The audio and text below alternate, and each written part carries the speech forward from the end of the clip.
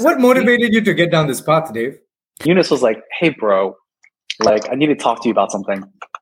I'm like, "What is it?" And she's like, "Look, you've been wearing like the same shirts for like 3 years now, and they're getting really raggedy and really holy, and you're starting to look like a homeless man."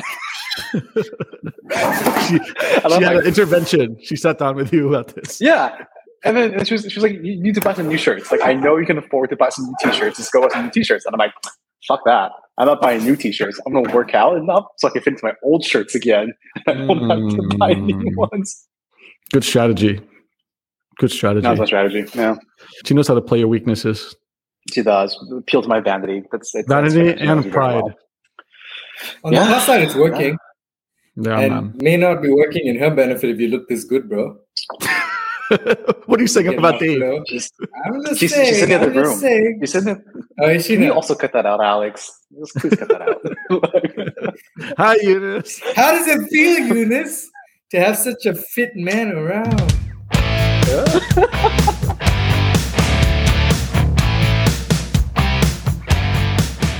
Hello, barbarians, and welcome to the 8th episode of the LLB podcast, Low Level Barbarians, from Asia, on Asia, with debate and discussion on trending topics with our usual hosts, men of the high ground, Dave Chang. What's up? Jangan, the super information super connector. How you doing, Jangan? I'm in Kuala Lumpur. Hi. And Andrew G, coming from London, the master debater. How's London? London is cold. London is cold. They need to do something about the weather here. It's rainy and it's cold. It's been surprisingly warm in New Jersey, the East Coast. So it's it's been good. I came from Miami though, so this is a massive downgrade.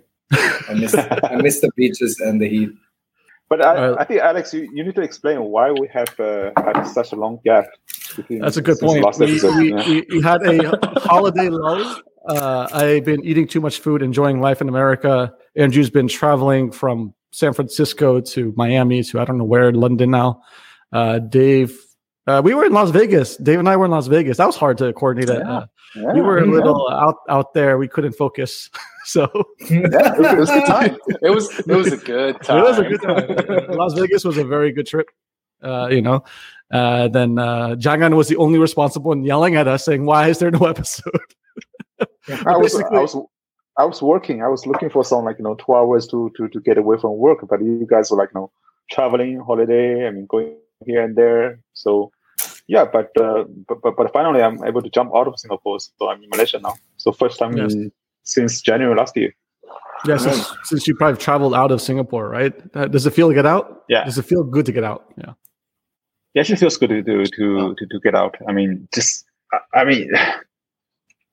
the previous weekend, I already couldn't find out where to go in Singapore anymore. Like all the places I've been going to for the past 90 weekends. So yeah, fair enough. Fair enough. Yeah, it feels good. What a place to be stuck, Singapore. Huh?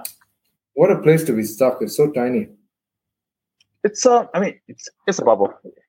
It's very nice, but yeah. So it's small. So you don't. I mean, you basically can't just drive around. It's just 40 kilometers times 26. So yeah. But yeah, right. Good to be out. Yeah. Yes, good to have you guys back. And for the first topic, we can't avoid this one. We're back to our favorite topic. On December 2nd, Grab merged with the Altimeter SPAC, which they raised $4.5 billion. That's without the pipe, I'm guessing. It's one of the biggest, if not one of the biggest SPAC deals we've seen. Currently, the market cap's around 35 to 40 billion. It's down to 25. Well, it's down to 25. Well, if we're trading at $6 today, 6.8. Well, if we can drop it's further, been a brutal ride. It has been brutal. So, at what value would you guys start buying in then? What is fair market value? Let's just say one of us is long and figuring out what to do with this stock right now. 5 to 10. Let's just say I'm going to take some victory laps. Well, yeah, the market's punishing. You know what? We'll talk about it in 2 years because I hodl. That's fair. No, that's right. Yeah, that's fair. fair. That's a fair point. We can talk in 2 years. We can talk. Yeah. That's fair. Yeah, we'll talk about that. We'll talk about that, right? I mean, in comparison, even Uber with rideshare component, they're struggling. They're below IPO market price. They have a market cap of 70 billion. But they have more of a machine albeit a lot of the criticisms we said about Grab for rideshares, the same applies to Uber too. On the IPO, Ming Maa, the president, said their main focus is what we talked about: food delivery, financial services, and logistics. On the day of the IPO, the stock dropped more than 20%. It's continuing further down, spiraling down. So guys, what is the good? What is the bad? What is the ugly? Who wants to start? I think David should start. Okay, let me start because I feel like I've been sort of shitting on this company for a long time. So I do want to say something like kind of positive about it. Then just so I don't just kind of sound like a person who's just overly negative all the time. So I do think, to be fair, I think everything that we've said previously, I've said previously on the podcast, still applies. However, I think in this particular case, their drop in performance is not 100% idiosyncratic to the company. And what I mean by that is basically the market in general is having a pretty big correction vis-a-vis growth stocks, right? So if you look at sort of like a lot of the growth stocks that had sort of like really banged up Q1, Q2, Q3s early this year, so we'll just toss out some names that people might know, like Sea, Zoom, Peloton. So there's been a huge correction across the growth sector overall, right? So some of these things are down, like, even Sea is down like 30% from peak market cap this year. So, and for me, I think a lot of that is coming from the fact that the interest rates in the US are basically at a 40-year high. Like the report just came out like last week that the year-over-year CPI was like 6.78. And it's never been that high. And then the Fed in the US is already signaling strongly that they're going to start cutting back on both tapering as well as potentially looking into inflation hikes in the future. So I think what's happening here to a certain extent is that this is being priced into not just Grab, but the entire growth sector in general. So not all their fault. A week before Grab went public, I was actually at Grab's headquarters meeting a friend, and it was a very funny feeling because when you're at that building, you look around across the expressway, you see a big Shopee sign. So basically, the Shopee headquarters is about I counted. So the sort of the distance in a line is about 1.2 kilometers, and if you drive, it's about 4 minutes. So it'll be interesting to see that. How the dynamics is going to play out. I'm in Malaysia now. I see Shopee Food is doing some crazy vouchering at the moment, and I've not seen anybody doing that level of vouchering for a long time. What? Ringgit discount with no minimum order. So I see friends who are basically ordering like 13 ringgit, 14 ringgit meals, which is essentially paying like 4 ringgit. So that part is crazy. So I think how the dynamics is going to play out in the next few months, years. I think it's going to be interesting because the growth opportunities in the region for big companies are bound to collide, and I think both companies, of course, the valuations are very different in the public market, but both companies have lots of cash. It's interesting to see how this is going to play out. Well, did you guys read the article I sent you earlier this afternoon about how Grab is buying Jaya Grocer for like the target price is somewhere between 1.5 and 1.8 billion ringgit? Yeah, I didn't get a chance to read it. I saw the headline, but I guess it's not surprising given their trend, right? They have to double down on like the three sectors we just talked about. Yeah, groceries and delivery, right? That they say it's a long way to go. That behavior is going to shift and change. I don't know if you guys actually agree with that. Like personally, for me, I'm a little bit old school where I don't do groceries, but a lot of people I know do, and it's a big sector. Even in the U.S. now, like everyone I'm talking to, it's still a behavior that's shifting. It's still also growing here in the U.S. So they have to focus on that. So I don't know if I agree if that's the right move or not, but it seems that they're doubling down. I can comment. I think. Sorry. Yeah, go ahead. ahead. No, I was just going to say, like the last few months have seen a rise in funding for these companies like Joker. Joker got to $1 billion within 8 months. Gorillas, Katir they've been blowing up, right? So I think the age of like hyper fast local deliveries is here, and there's no one really doing that in Southeast Asia. So so Amazon's done a couple of things, right? They acquired Whole Foods a few years back, and then now they're launching an Instacart equivalent within the next few quarters. I think it's almost a play to do something like that. If they own the grocery chain, they get to own the customers. They also get to own the hyperlocal delivery experience and have like super fast 20-minute deliveries for most groceries. Now, doing it in Malaysia, I don't know why, because it's a 30 million market. It's not very big, and purchasing power isn't very high. I wonder if it's like a PR move, because honestly, losing 30+% of your value a week after your SPAC is pretty terrible. And I just to like pull it back to that commentary on valuations, and this is from the Grab's biggest fan. I think what's been happening is the market has been punished. Have you guys been reading any of the reports that are coming out from like any of the trading houses, or even just like Seeking Alpha has a write-up about them, right?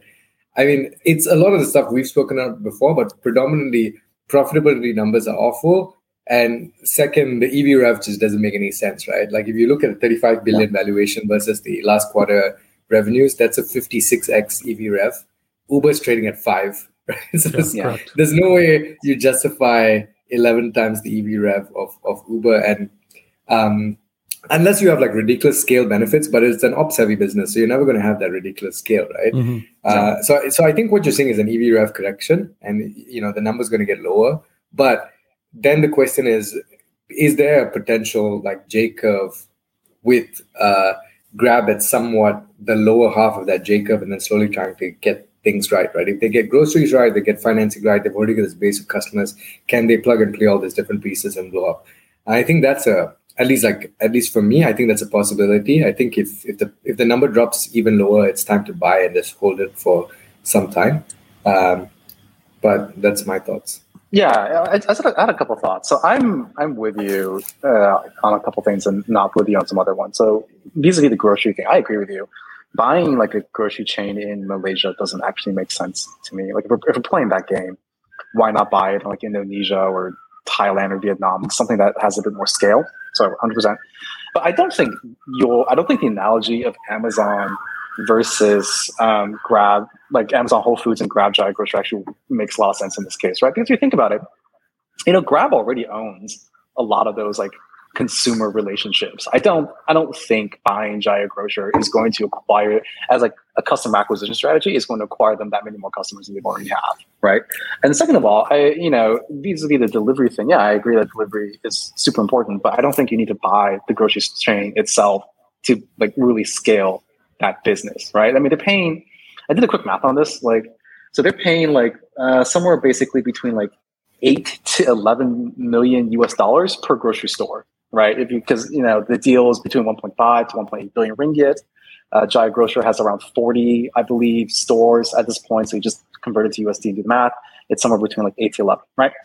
And then when Amazon purchased Whole Foods, they basically do the same calculation. They basically paid somewhere around 30 million USD per store. I think, but the key difference here is a couple things. Number one, obviously American consumers are a lot more profitable. And number two, number two, Amazon's cost of capital is super, super, super low versus Grab's cost of capital, which is extraordinary. I mean, especially now, it's extraordinarily high. So I mean, of course, I'm sure this deal was negotiated and they started talking about this months ahead of time. And so it wasn't just they did it last week and we're announcing, but buying or using the capital in this way doesn't really make a lot of sense to me if I was sitting in Grab's shoes. So I'm just going to throw two facts out. One is, and this is obviously anecdotal, it's personal experience, but Jaya Grocer for me has the best grocery buying experience online of any other player in Malaysia, right? It's fast, the assortment is massive, and they actually deliver within 15-20 minutes where I was living in Malaysia. So in that sense, I used them a lot more than I did other players. Two is, Can I ask you a question? Yes. Was it Jaya Grocer's own thing, or were they using Happy Fresh or a third party player? It was Jaya Grocer's own thing. Okay. It was their own thing. Number one. Number two is I actually think this is a play into the whole Gorillas Getir space. Getir started this whole movement of so to be honest, 6 years ago, even when I was at Lazada, we were trying to play with this idea of hyperlocal, hyperfast deliveries, 15 minutes for all products, right? That's like the end goal. The holy grail of e-commerce is infinite assortment, 15 minutes, right? Never 3 days or 7 days or however long it takes, right? And I think that all different business models in e-commerce will triangulate towards that. Like Shein's doing one variant of it with like just-in-time manufacturing. Then you have like Amazon trying to do the everyday shop, but with this hub and spoke model with micro hubs and micro spokes as well. And then you've got the Getir, Gorillas, Joker, 15 minutes, dark stores, dark kitchens delivery model, right? Sure. And I think like in Southeast Asia right now, there's been a couple of funding rounds, specifically in Indonesia, but also in Vietnam for companies that are trying to do the 15-minute delivery thing. And I think this is a preemptive move to say if 15-minute delivery is going to blow up and there's going to be, let's say, somewhere between $5 to $10 billion of VC funding rushing into these markets, how about we spin off and create our version of it up ahead, right? So it's a preemptive strike in my opinion. Now, the question is, can you take that model and port it? Like, speaking from experience, we tried to do that with Redmart, weren't very successful because there's a lot of things you need to get right with cold chain logistics. You need to get the operational staff being able to manage soft stuff like vegetables. It's not the same kind of business model. It's actually pretty complex. And then it doesn't scale to a marketplace model. Once you start serving a single large customer like Jaya Grocer, you can't really add on new customers with the same kind of cold chain logistics or internal, say, mid-fleet logistics, right? Like last mile, first mile, maybe you can, but mid-fleet, what do you do? Like when the stuff misses the cold chain. So it starts to get a bit tricky. But if they can, but we've had this discussion before that they are behemoth that's quite slow to move around, right? So if we don't think they are nimble enough to take that and port it, then that's fundamentally a non-synergistic acquisition, right? But hopefully they get it right. If anything, this sheer drop in, if nobody's shaking at a 30% drop in your share price 2 weeks post acqui, I think this would probably be a wake up call to start shaping up internally within the company, and ideally be a bit of a catalyst for change, right? Yeah. I would hope so. Just anecdotally, actually. Sorry, just one thing. Actually, it's very clear in Malaysia what the shift is. Again, anecdotal evidence, but I've been trying to get Grabs. I've been taking Grabs around the last couple of days, and the supply outside of KL is almost non-existent. I was in Bansar, which is a suburb of KL, at lunchtime today, and I tried to get just a cab to go from there back to my office in downtown KL, and I waited for 15 minutes, which is kind of unheard of. So I clearly you can, again, anecdotal, but based on that, you can sort of see where they're really shifting their focus. Sorry, Alex, you're going to say something. Oh no, I was just going to say, the devil's advocate to buying Jaya Grocer is that it's they need to start in a smaller market, and it was much easier for probably Anthony to have all the connections in Malaysia already. We're talking lifetime of connections here, and it's like an MVP, right? So you got to. Asia is like this; it's very fragmented, and you got to test it out, build a playbook, and then see if it can port or not. And it may not necessarily port over to other markets either, right? And just like their finance and banking too, right? It's just not going to be an easy play like that. So, but I think it's just testing the waters and learning, and maybe they go for acquisition later if it doesn't work out. Also look at their Happy Fresh play, right? That's kind of weird that they have GrabMart and Happy Fresh, and now they're doing Jaya Grocer, right? So. This MVP is 10% of what you raised, give or take. It's 8-9% of what you raised. Very expensive. This is really expensive MVP. Well, it just shows their conviction that they need to double down to pivot away from rideshare. Rideshare, I think, that in their decks and stuff, they say is growing a lot, but it's limited to your supply growth, which is car ownership, and also your demand. I think demand's going to be there, but fundamentally, infrastructure is not changing. So you always will have low fulfillment, and it's just demand will always outstrip it, but it's just limited, right? It's very constrained kind of core, and they need to pivot to things like delivery and other things like that can have higher capacity utilization, right?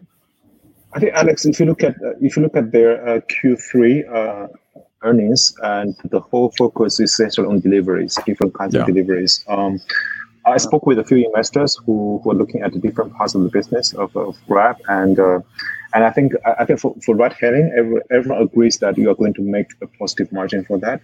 But what people are sort of not sure about is that if you can raise the margins or grow the market, so basically, or are you going to be stuck with a very, very incremental growth for the next few years? And I kind of agree with you the notion that that okay, buying a supermarket which is doing well in Malaysia, sort of allows them to learn how to do the supermarket, because they're doing supermarket, they're doing dark stores in many places, and I think the difference between this and Red Mart is that first, I think the volume is probably higher than Red Mart when Red Mart was acquired, and the second is that it had offline presence. So essentially, it would be something like Alibaba with Hema, right? I mean, you would have different touch points, and you would have the ability to experiment how you integrate this into your customer base and your sort of a fulfillment ecosystem. So it's a question mark whether they can figure it out, but I wouldn't write it off. I think it's an interesting attempt. So it'll be difficult to integrate, but let's see what they can. Well, that being said, let's talk about the tougher stuff that the analysts bring up in all of their analysis and all the reports. Right, the bad stuff is that there's no distinguishable moat. And every single pillar they're kind of pushing into is now going to have very fierce competition, right? From finance, which is very fragmented with the banks and also the other financial players. Even Shopee has Pay, right? Food, even aside the traditional players like Foodpanda, you have Shopee doing food, and they're going back to discount wars, right? Rideshare, like I said, I think to me it's limited incremental growth.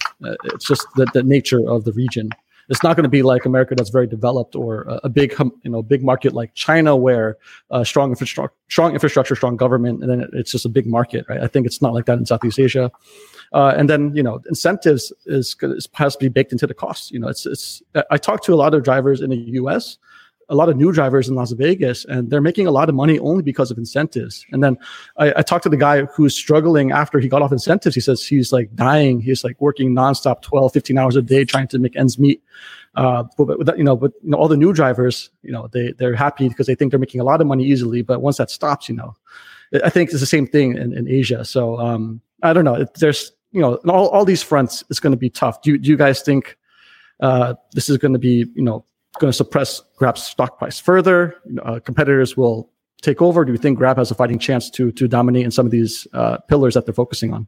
Ooh, I mean, it's a tough question. I think a lot of it also depends on what else happens in the capital markets in the next couple of months, right? Because we'd still have like one or two big IPOs potentially that are left that are very relevant to the space. And specifically, I'm talking about GoTo, right? So. Yeah.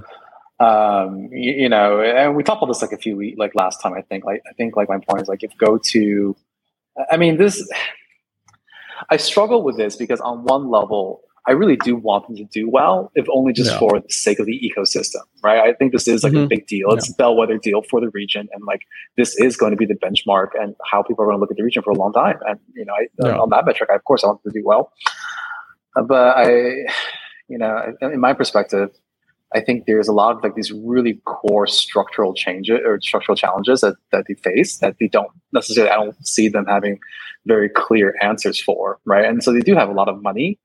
But I mean, if you're going through like, what was it? Like 900 million a quarter or something like that was their last, their Q3 result. I mean, I know some of that was like financial stuff. So it's not like, it's not going to be recurring, but I mean, let's just call it what it is. They're spending like 400 million a quarter on subsidies, right? And they're going into an increasingly more competitive environment, as you've mentioned. Shopee has a lot of money.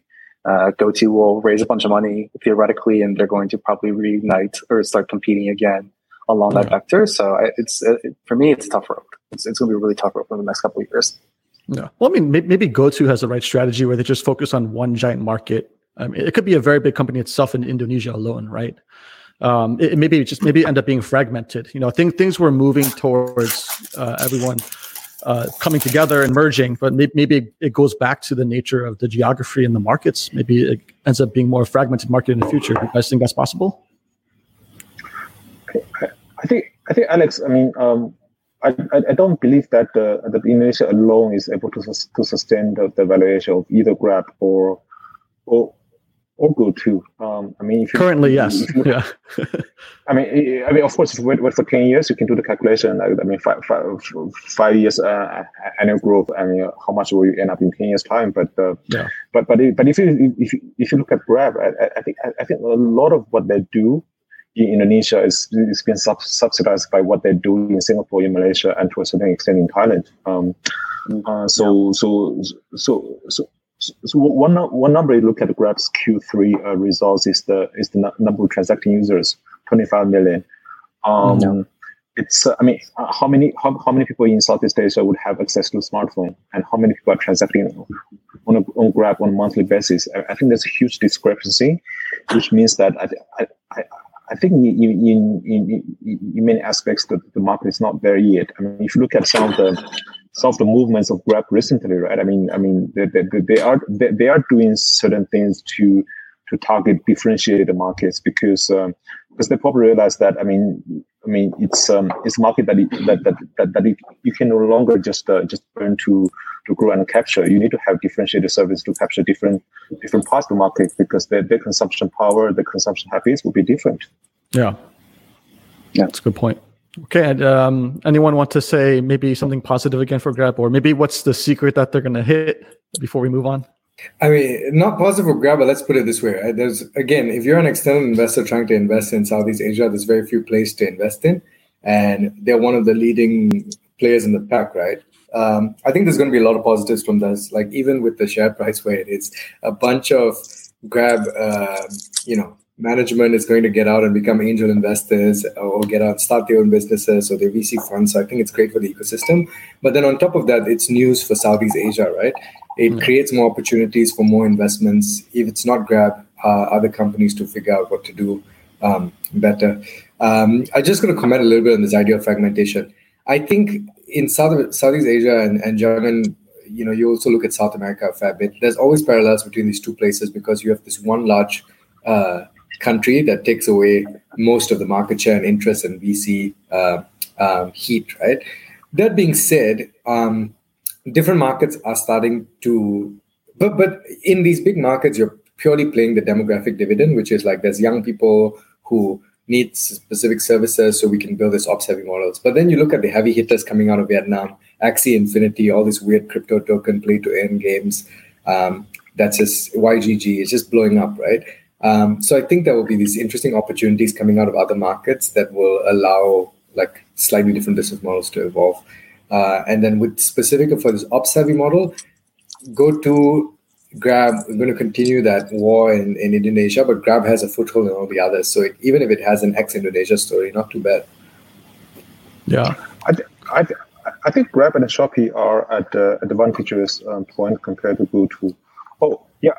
Do you guys follow what was discussed at the Reuters conference this month? No. Let us know. So basically, there was one partner from Golden Gate Ventures saying that I think the valuation in Southeast Asia has become irrational, and that triggered off like a whole discussion because I mean now if you look at the fundraising news for the last few weeks, 80 million, 30 million, 100 million is like it happens like almost every day. And if you look at some of the new funds being raised by VCs, I think Alpha GWC is having 500 million in the next fund. It's absolutely phenomenal. So. Well, I think fundamentally and historically things are overvalued, but I also feel that we are looking at a new paradigm. VC is just getting bigger as an asset class, and thus what was normal small seeds get inflated, A's get inflated. Everything is just shifting up. And of course, with that comes noise. And I think there's going to need to be a correction. But I think it's essentially what we're looking at as a new world where there's just more money. So there's less deals chasing it. What happens is we need more people building, I think. And I think the overvalued is kind of true. I was talking to one of my friends in New York. He was just visiting. I won't say where he's from, but his company had raised over hundreds of millions of dollars. I don't want to say what's this. There's only a few people out there, right? But and it's kind of scary. He was telling me that a lot of these companies actually don't have substance in it, but they have the ability to raise, right? And I think what we're seeing in the coming years is a lot of these guys who have raised are going to have to close shop. And I don't know if it goes with the downturn of the markets or not, but there's a lot of people who've been able to capture a lot of money without actually, it's all top line. And then now it's a very just kind of big struggle to see can we somehow monetize it? And a lot of these guys I think are not going to be able to do that. Some will, but it's I don't know how that's going to affect the market, right? I mean, but this is like the thing, right? And this is, I think, what really, a couple months ago, we had like this whole conversation about ONE FC, and I was thinking, and I think I was, pretty bearish on the company, and I was just, after that conversation, I was trying to understand like why it was that I was so, kind of down on the business, and I think I finally like honed in on what it is, and it's like, this is what exactly I mean. Like in this environment, right? You have a company that goes out there.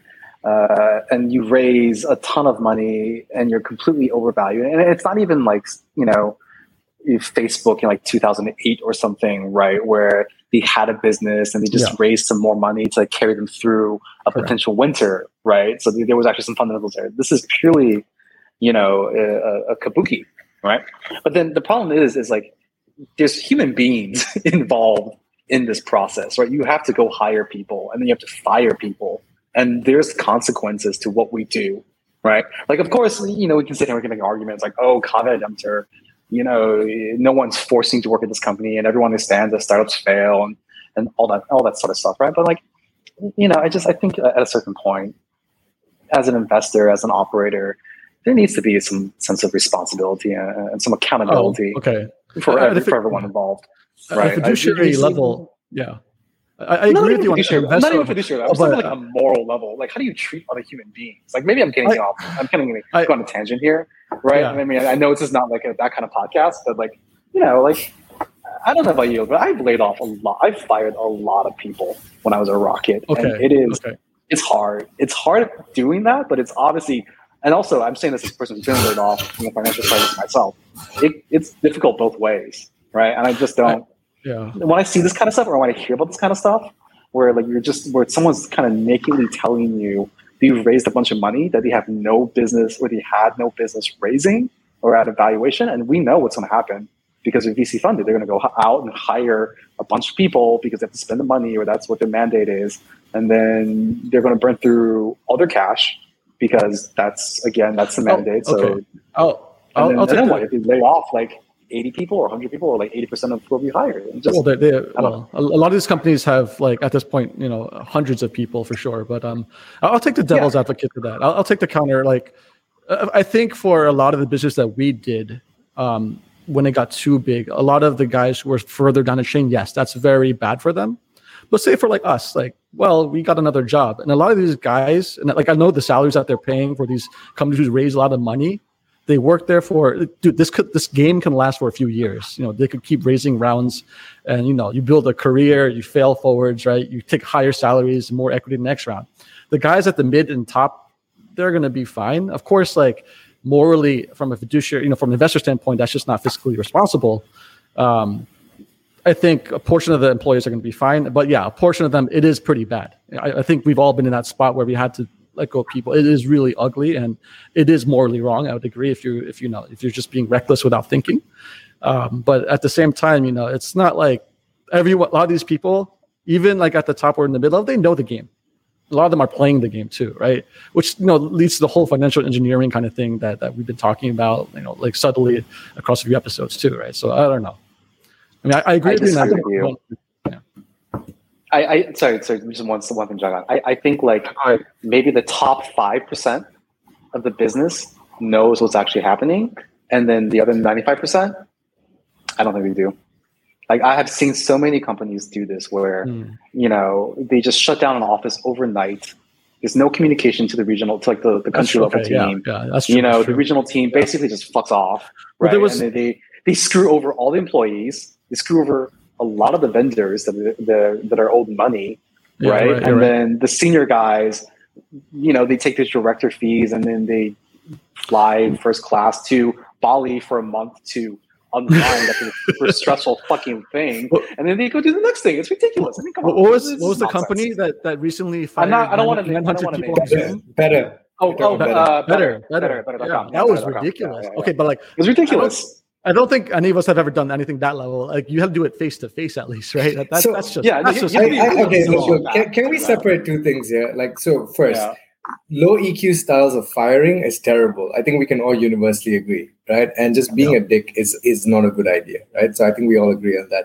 Now, whether or not you're putting your heart and your soul into a company after fundraising and you're just going, because at the end of the day, I think people, even if they're not interested in the greater good of the world, are also interested in saving their own internal egos and making sure there's a good narrative behind, something that they're working on, as opposed to just, I raised a bunch of money and then I messed up, right? Well, yeah. Easier to believe that, but anybody who does a bit of DD can figure things out, right? But to this point on VC, like, look, I think the VC model where a lot of money can be raised by companies that have questionable metrics or questionable product market fit or even questionable strategy or it's terrible from a classical point of view, right? Like in pre 1980s, if you had an idea, you had to find a way to make it profitable and then scale that idea, right? Now you can be unprofitable for years or never even have to make any revenues and somehow get acquired, aka what WhatsApp did, right? Now the question then is, does it make sense to allow these companies to continue to run the way that they do, and is there value in it? And I think one thing the VC model does is it allows people the ability to make mistakes more so than traditional companies can, and therefore get closer to product market fit and providing some kind of utility, and it gives them a runway to get to that utility, right? Now, at the end of the day, whether or not the product is, actually utilitarian for whatever it does, that's something we can debate for hours. But I think what it does is it creates the opportunity for them to make those mistakes. If you couldn't make those mistakes, a lot of people wouldn't have wild, crazy ideas and be able to fundraise. Today, I just get the case in point. This morning, I'm speaking to an investor, like an entrepreneur, with an idea that honestly is maybe 3 years away from monetization. It's an edutech idea. It's pretty cool what they're trying to do, but I don't think they'll be able to figure out the monetization model so quickly, right? In the traditional world, they would die after 6 months because they would run out of money. But they live in a universe today where a guy who's passionate about education gets to meet a bunch of angels and VCs and get enough funding to run a sustainable business for 2 to 3 years before figuring out monetization. It's almost like R&D for scientists and grants. We're almost giving creators, artists, and scientists money, except in this case, they are startups. Can I just say one comment? Sure. So you said something very interesting, and let me explain the game, right? So you're right. You raise money up to the point where the valuation is big enough to be acquired. So that's where my friend is at. If he raises one more round, they can't be acquired anymore. They're like, they actually have to make it work. Kind of like what we're seeing what's happening with Grab, right? If you go beyond a certain point, you actually have to make it come true. Now, if you raise $100 million, $200 million, if you could still be, the valuation is maybe half a billion, 700 billion. Maybe there's only a handful of guys who can buy you out. And a lot of these guys are struggling to get to the point to do a buyout because they know that the risk is so high that it might not clear market. I disagree that they need to make it work. Who do they need to make it work for? The problem is, right, the principal agent problem. The problem is it's broken everywhere. Your friend, for example, is raising from VCs who truthfully don't care if your friend succeeds. Yeah, correct. Right? That's true. They care if one of the companies in their portfolio succeeds. Right? It doesn't matter if it's your friend or if it isn't. Right? If your friend fails, they've got 99 others, and one of those 99 needs to succeed. Right? So the incentives are misaligned in multiple levels. Right? Exactly. VCs are investing in, if your friend raises from Tiger at a unicorn valuation, right? Tiger still doesn't care because they have 10 others that could potentially succeed. Right? So the buck stops at public markets, which means as long as it's within private and secondary markets, everybody's like, you can fail, and then your guys have a nice little thing to carry on their CV and go get hired against somewhere else. Which is why, unless you're at the very top, or maybe say you're just a co-founder, not at the top, the incentive is for you to cash out as soon as possible, right? And then you're not building value. You're not you're again part of the machine in the game, right? So it's like you said, the incentives they're not aligned. That's really bad for a company in terms of long-term fundamental, value building exercise, right? So, yeah. Okay. Any closing comments before we move on, guys? Jangan, you didn't say anything about this. What's your take on all this? Or Dave? I was trying to figure out my Wi-Fi, but welcome to I'm so used to Singapore Wi-Fi anyway. So hey, Wi-Fi in KL is fine, all right? I'm in KL. Come see how the half lives. Wi-Fi in Pavilion Hotel in KL is not fine. Okay, Wi-Fi in London sucks. London needs to get their shit together. The West needs to get their shit together. The West needs to get their shit together. Too much lobby. Anyway, Alex, just one comment about the firing part, right? I mean, I think first we'll have done some firings in our life and multiple times, and I mean, it's never been easy. Whatever we have burned at Rocket compared to whatever the companies are sort of offering people now, it was quite modest, to be honest. So I agree. So on the one hand, I was also reflecting about Dave's point about, I mean, sort of the duty to the people who sort of fight with you, who are in the trenches and who believe in the dream. I think looking back, and I think the people who were damaged the most during this exercise were the people who were sort of put into a compensation for a role that they were clearly not capable of, or at least at that point in time. So you have people like running customer service who are sort of raised to be head of customer service or head of operations with 1 year customer service experience. You pay them like 3 or 4 times the market salary, and I see lots of these people after this high and after they get retrenched, they find it very, very hard to adjust back to normal life and to align their expectations. I do see that happening in the past, happening at all levels of Rocket companies, right? I mean, people sort of look back and say, hey, I've had high, and where do I go next? And it's very difficult for them to adjust back. And I mean, this is something I feel particularly bad because I think lots of these people are very capable. They were just elevated to a position which would otherwise take them, I mean, at least half a year more, or 1 year more, or even 2 years more to reach. And now you put them there, and they can't find a way out of this, sort of psychologically or otherwise. Yeah, I mean, that's a very good point. I think if this one thing I could think of after listening to all of this is like, someone needs to, like, if you're a VC or if you're an investor, you need to think about the morals of this. And that's definitely missing in a lot of the conversations and discussions. That's massively important, especially if this ecosystem gets with more money coming in. That's just going to cause more problems with a lot of bad actors going forward. So, shall we move on? Yeah, let's move on. I feel like this has been a bit of a tangent.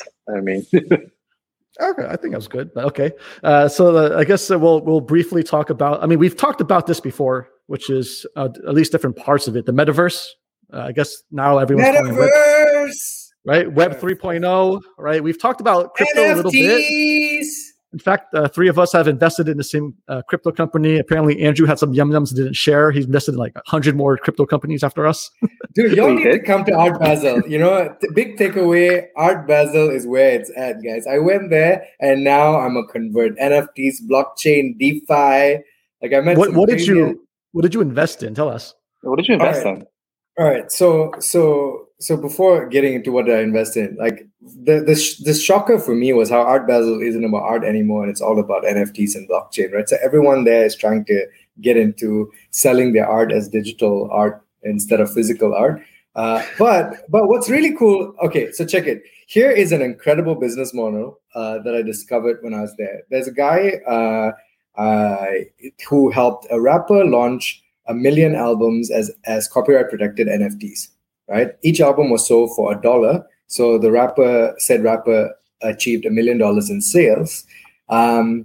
Same rapper would probably make only $50,000 a year on Spotify because that's the average income an artist makes on Spotify. So it's 2,000x the annual income of an artist on Spotify by cutting out the record labels, the entertainment moguls, the managers, the talent agencies, and everyone in between, right? So I think Web3 is going to blow up 2 things, right? One is, so first of all, if we take a step back, I'm not so crazy on the speculative asset front because that's just hoping some other idiot buys it from you at a more expensive price than the price you bought it at. But what I'm interested in is productive uses of NFTs, blockchains, DeFi in the real world that we live in, right? So this is a perfect example of a guy who is removing that middle layer that takes away so much from creators, right? And it can make you already envision a world where YouTube, Patreon, Spotify exists in a decentralized way that allows creators to make lots of money, right? So that's like one big angle. The second thing that at least like I'm excited about is this interaction between every week now I'm receiving a deck from a startup that's trying to do an Axie Infinity equivalent. This one I'm still a bit on the fence because, okay, like I hate to break it out this way, but whoever thinks Axie Infinity is just a game is confused and lying to either confused or lying to themselves. Axie Infinity is a casino on steroids, right? Except the chips have been replaced with cute little figurines. That's it. You basically pay money to get these little Pokemon looking things, and then you use those things to play, and then maybe you win more of that.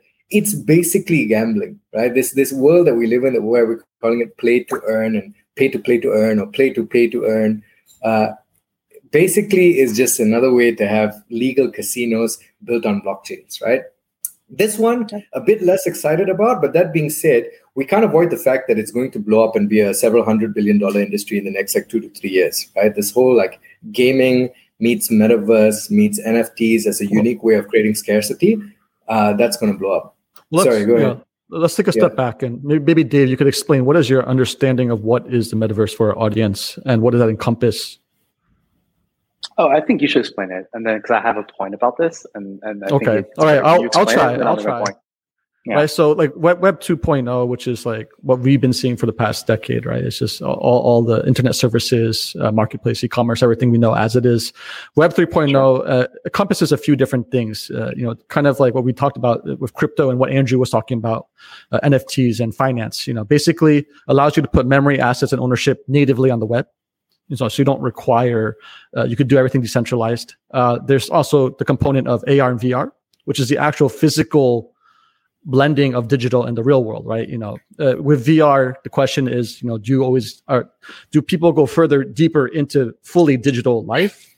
And then there's also AR, is like, how do we interact with the world that's augmented, right?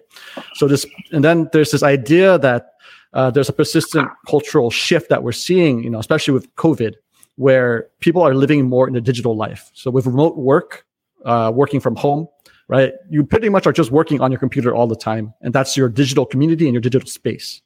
And so what it is, it's this whole putting everything all together, all these kind of different pillars. And it's a blending of reality and digital world.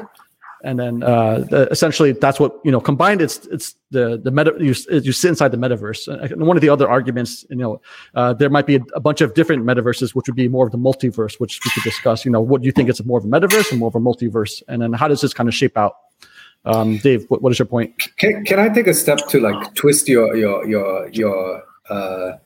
definition a bit more? We take a step back, right? So Web 1.0 was the origin of the internet with dial-up, and it was pretty much served only one way. You were the consumer, and then there was a site where you could get information from, right?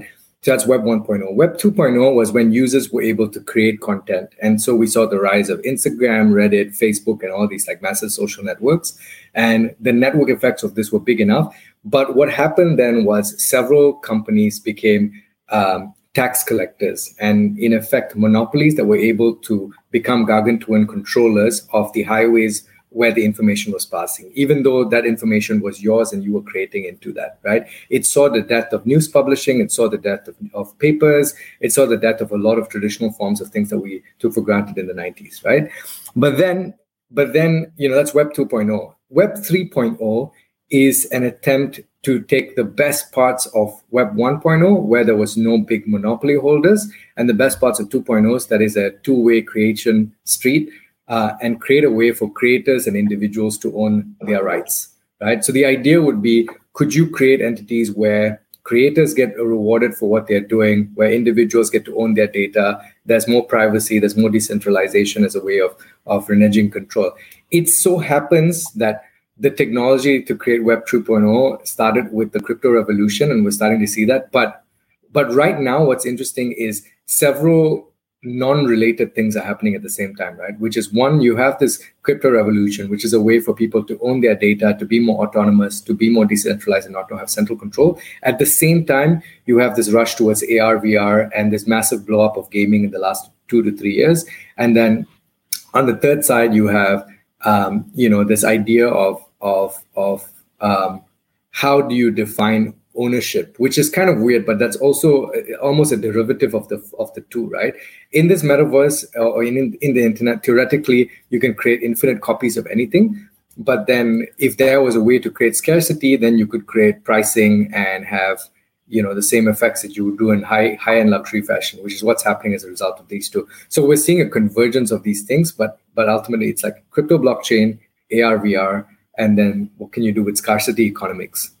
See, I think you actually brought up a really interesting point, Andrew, because in all of my readings and understanding of metaverse, decentralization versus centralization has not been a core component. So I do think we should have this conversation about like what we actually mean when we say metaverse, because I do think there are a bunch of floating definitions out there, and there's not necessarily like a clear consensus on what everyone means when they say metaverse, right?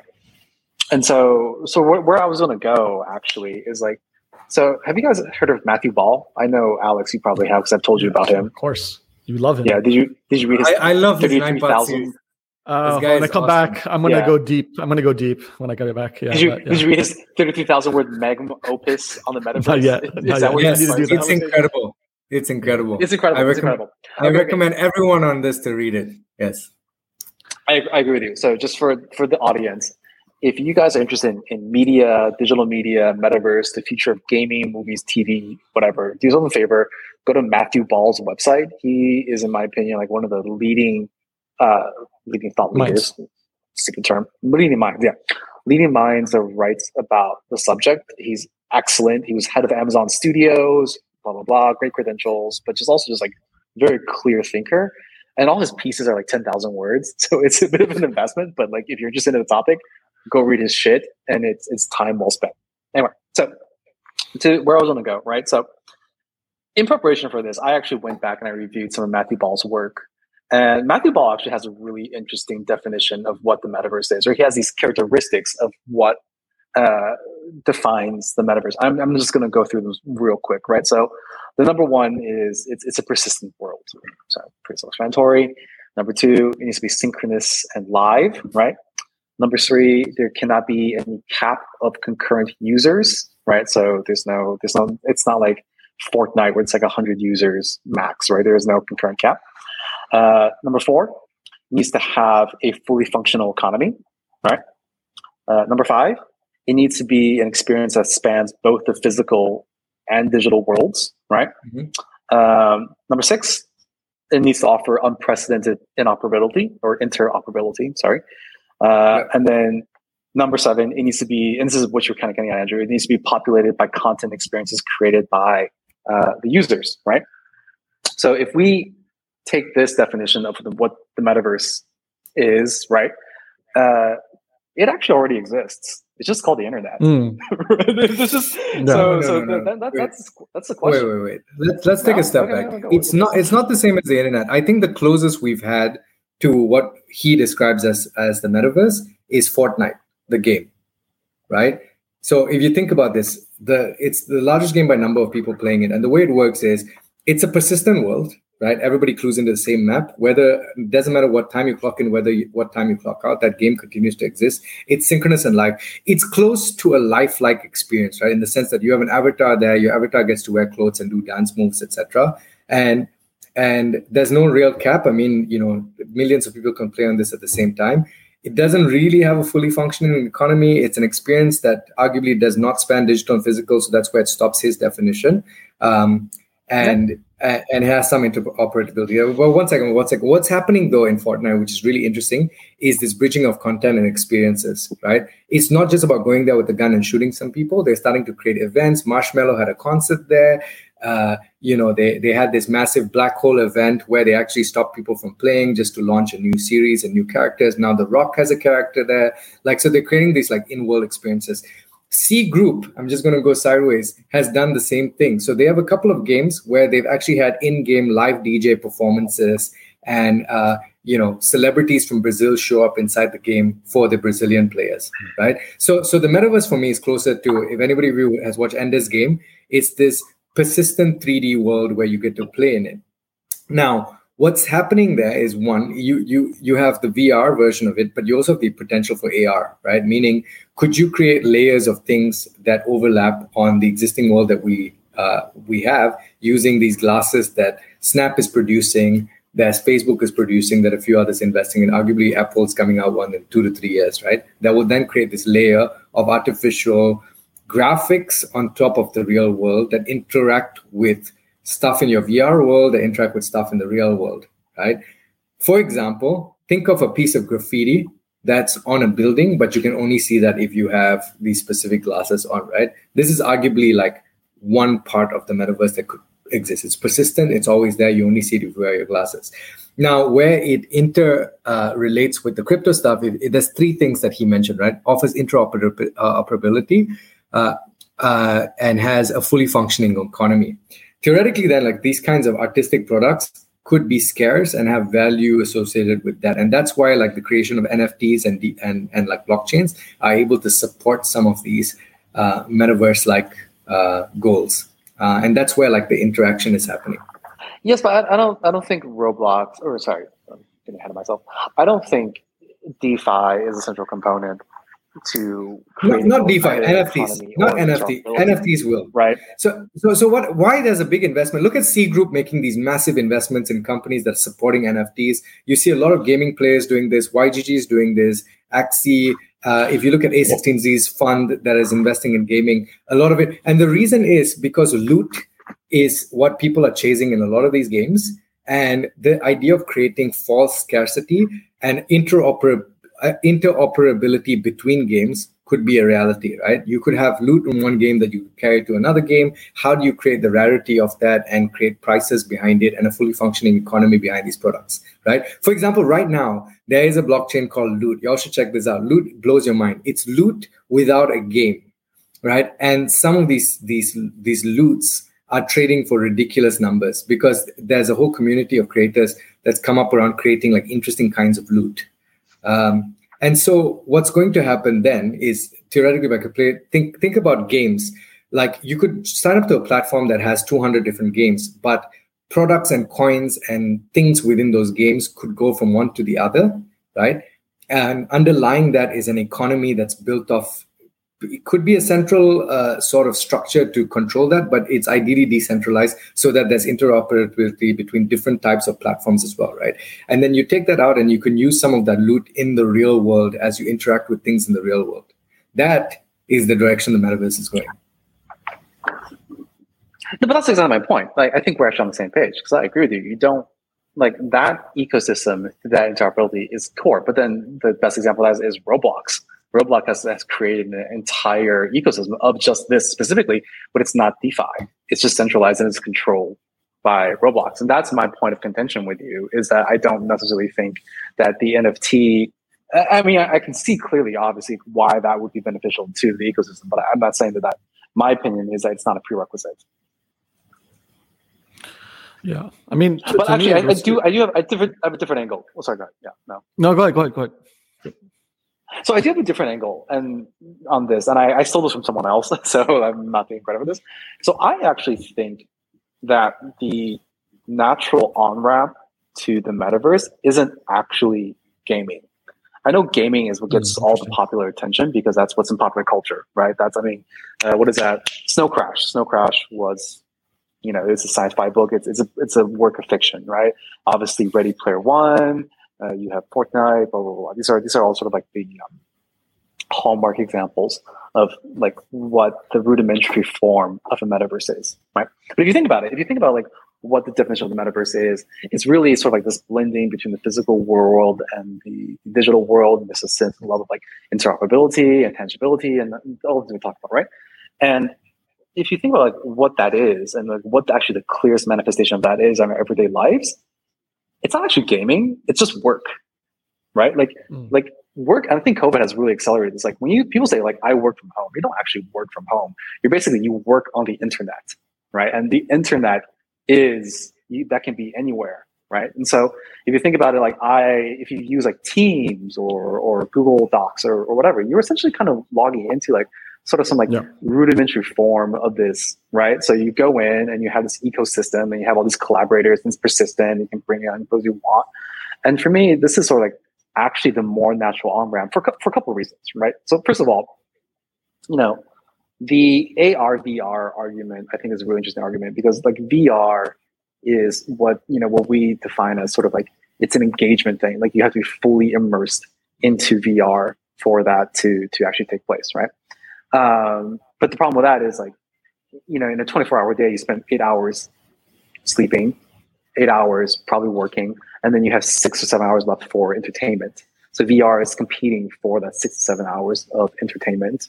That's very difficult because there's a lot of, as we mentioned before, there's a lot of great content out there. You can do a lot of things, blah, blah, blah. However, the 8 hours that you have set aside for work, you basically have set aside for work because not much else you can do with that time, right? So that's one. Number two, I think this actually mirrors the adoption of the PC in many ways. If you think about it, like the early adoption of the PC, like in the late 70s, early 80s, it was actually driven by enterprise. Basically, companies saw productivity gains from PCs. So they bought a bunch of PCs for everyone that worked there, right? And then only then do people actually start using PCs. Then they're like, oh, maybe I want to buy this for my consumer or for my house or for personal use, right? And I think this also kind of ties into the whole COVID thing, right? If we're talking about like the future of work and the future of like commercial real estate to a certain extent, is it cheaper to buy everyone a VR headset or is it cheaper to go rent 50,000 square feet somewhere for your entire workforce, right? So the first argument is basically it's one's a use case or it's a time argument, and two, I'm getting my arguments mixed up, right? But it's both like it's a use case argument and I'm blanking now.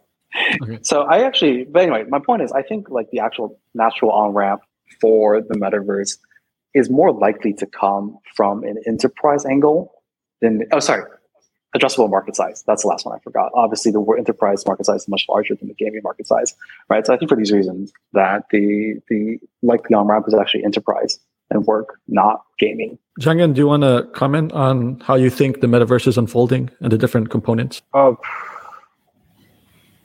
I think you already said lots of things. Maybe have you guys read this sci-fi book by a Chinese author called the book is called Three Body? Yeah, everything about I've heard about it. She's in you. Yeah, I read it. Yeah, so basically, he did a speech about 3 years ago. I think in the US, in his poor English, and I think one line in his speech sort of struck me, and it stays with me until this day. And he said basically, "You promised me an ocean of stars, but you actually gave me Facebook." Yeah, maybe be too philosophical. Why don't you unpack that for us? Yeah, is like characters? The thing is like every week I'm talking to investors in China, and the sort of the buzz about metaverse is phenomenal because in China, TMT, you really don't have anything else to invest in. So everybody's either going to what do you call that? The chips, the energy, new energy or whatever, or you go to metaverse. So there's tremendous amount of interest in metaverse. But when I look at, I've seen a number of business models. Just I don't know. If you look at this whole year, it just doesn't excite me as much as what Bezos or what Branson did this year. So that's probably my take. Okay, so you prefer to go to outer space and then live in the metaverse on Earth? Yeah, kind of. Maybe we're already living in the metaverse, just we don't know about it. Hey, there's this theory. I've heard of this theory that we're actually living in a computer game. Or computer simulation. This is the ultimate metaverse. We're a sim. Yep. Simulation. Yep. Have you heard of this explanation that try to sort of look at Schrodinger's cat? basically when you observe, it's either alive or dead. When you don't observe, you don't know whether it's alive or dead, or it's like it's like just cat. Yeah, in pure state. And the person saying that it's like in a computer game, right? I mean, where you have not fully explored the map, you don't know what is out there. Yep. It's only when you are approaching that point, the program is executed to determine whether there's a boss there or not. Am I going a bit too deep? Today, Jiangyan's going very philosophical today. I had too much Japanese food tonight. Yeah. So, what is the wine saying? Are you the dead cat or the live cat? Yeah. Are we in a sim, Jiangyan? I think we are probably the same. Yeah. All right. I mean, mathematically, depending on who you believe, we probably are in a sim. Yeah. And that wraps our show for this week. You're in a sim. You're in a sim. Well, I'll say one thing. Like, I mean, I think after hearing Andrew and Dave discuss it, to me, it's just we have all the building blocks of the metaverse built off the internet, crypto and DeFi. This is just part of the economy piece that Mathball's definition fits. It just gets further integrated, I think. AR and VR both can exist at the same time. Who's to say, you could just log into VR to go to work, right? Or then some people have to work in the physical world. They're going to be plugged in all the time with an AR.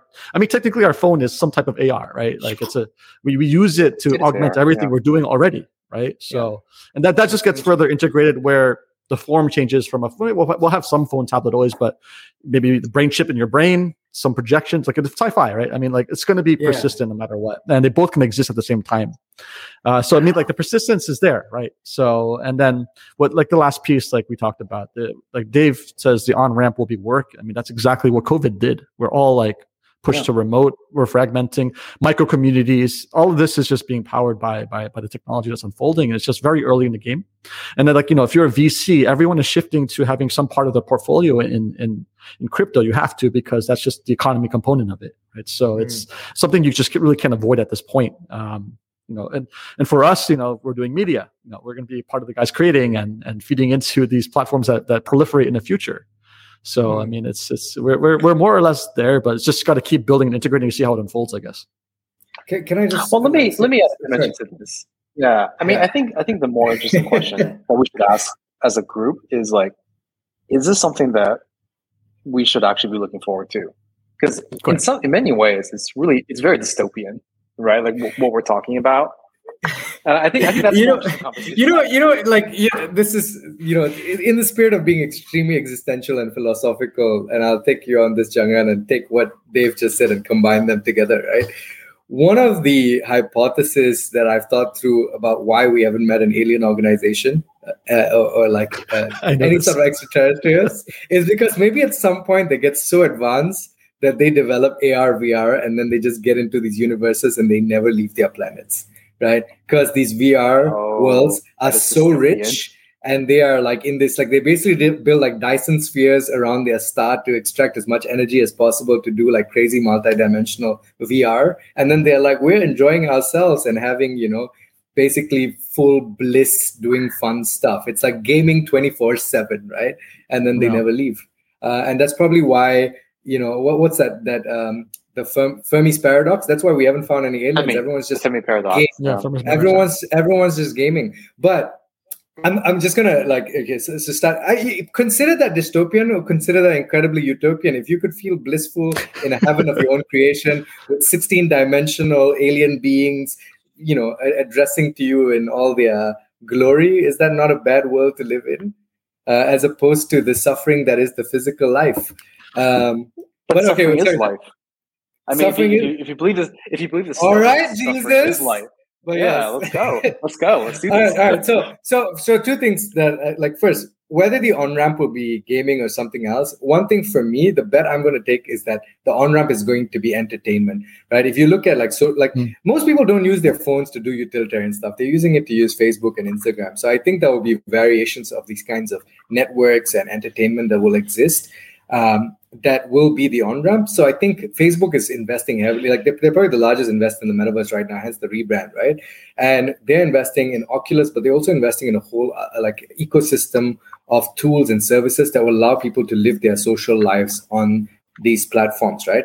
And I think like there's always like two phases. The first phase is when we try to do skeuomorphic things that resemble the physical world. And then there's a second phase where we realize we don't need to be skeuomorphic, and in this world you can fly, you can move three-dimensionally, people don't need to look like avatars, you can have sex with dinosaurs, whatever it is that you can do in these like VR worlds, right? And then there's a third phase where like shit just breaks through, and like even the rules of dimensions and whatever just disappears, and then you'll have new like 4D artists kind of creating stuff in like VR worlds. So I think that's like sort of like the path that we'll take, and we can envision like phase one, which is like telemetry and meetings in VRs, but it's hard to imagine phase two and phase three, right? Like no one in the 1990s would have been able to foresee TikTok, for example. Which then begs the question of what are some like interesting stuff that you could see happen and that we can predict right now. And so see some of my predictions, right? Prediction number one, TVs will disappear. Once you have glasses that let you project the size of any screen you want on any wall, you will not need hardware that functions as a screen, right? And so the way we think about living rooms, the way we think about offices, these may change. We had a 20-year period where we had screens in our offices, and these will disappear, right?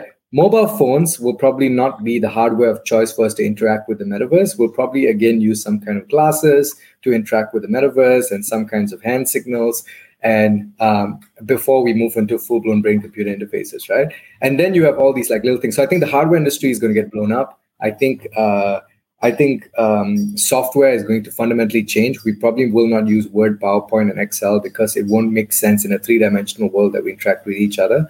But then that begs like, what are the new winners that will exist 15 to 20 years from now?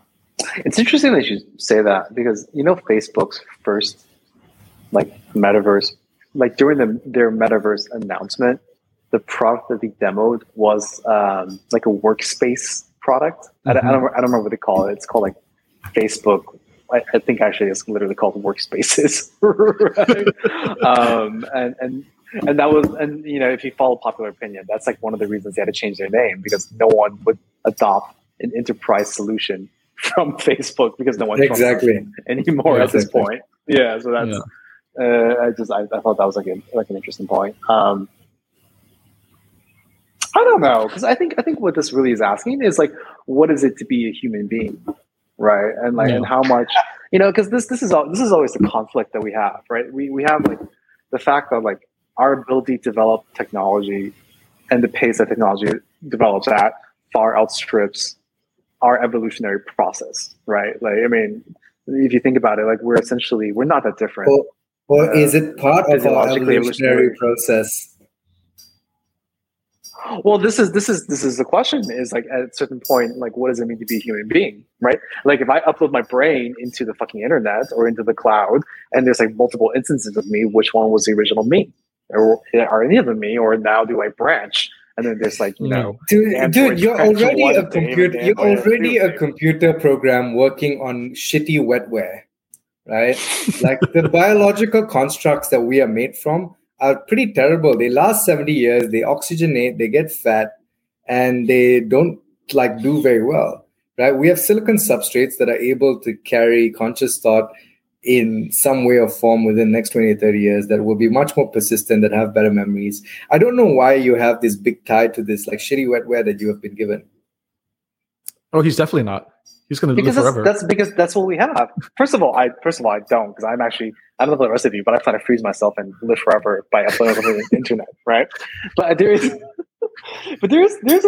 a question of unintended consequences, right? I think this is always what I kind of come back to is like, you know, we can have all these great ideas and all these great dreams, but like, you know, we invent a new technology or invent a new framework system, and we can never truly predict what the consequences of these things are. Right, like Facebook is a great example. Half the shit the CCP does is a great example, right? So yeah, maybe in 100 years. I mean, my take on this is you just gotta keep making mistakes, and then we figure it out and we fix it. That's what we've been doing as humans. When we made fire, did we know it was gonna burn shit down? No, we thought it was gonna cook some tasty food, and then we realized, oh shit, that thing can kill too, right?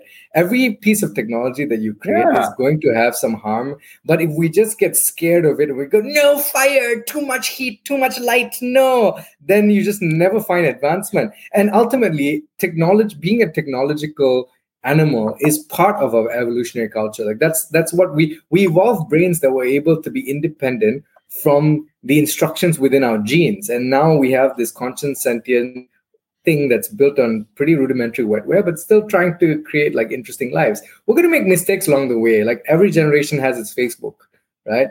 And then we've got the shit around global warming to deal with. But you can't be so negative about it, bro. Like you gotta hope that people figure it out.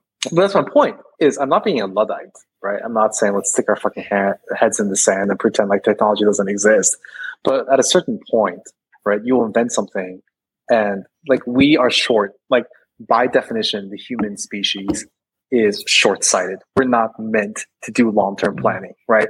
And at a certain point, we might until our wetware gets on that until the consciousness gets into the silicon, and the silicon can live for 3,000 years. Then we start having long-term views on things.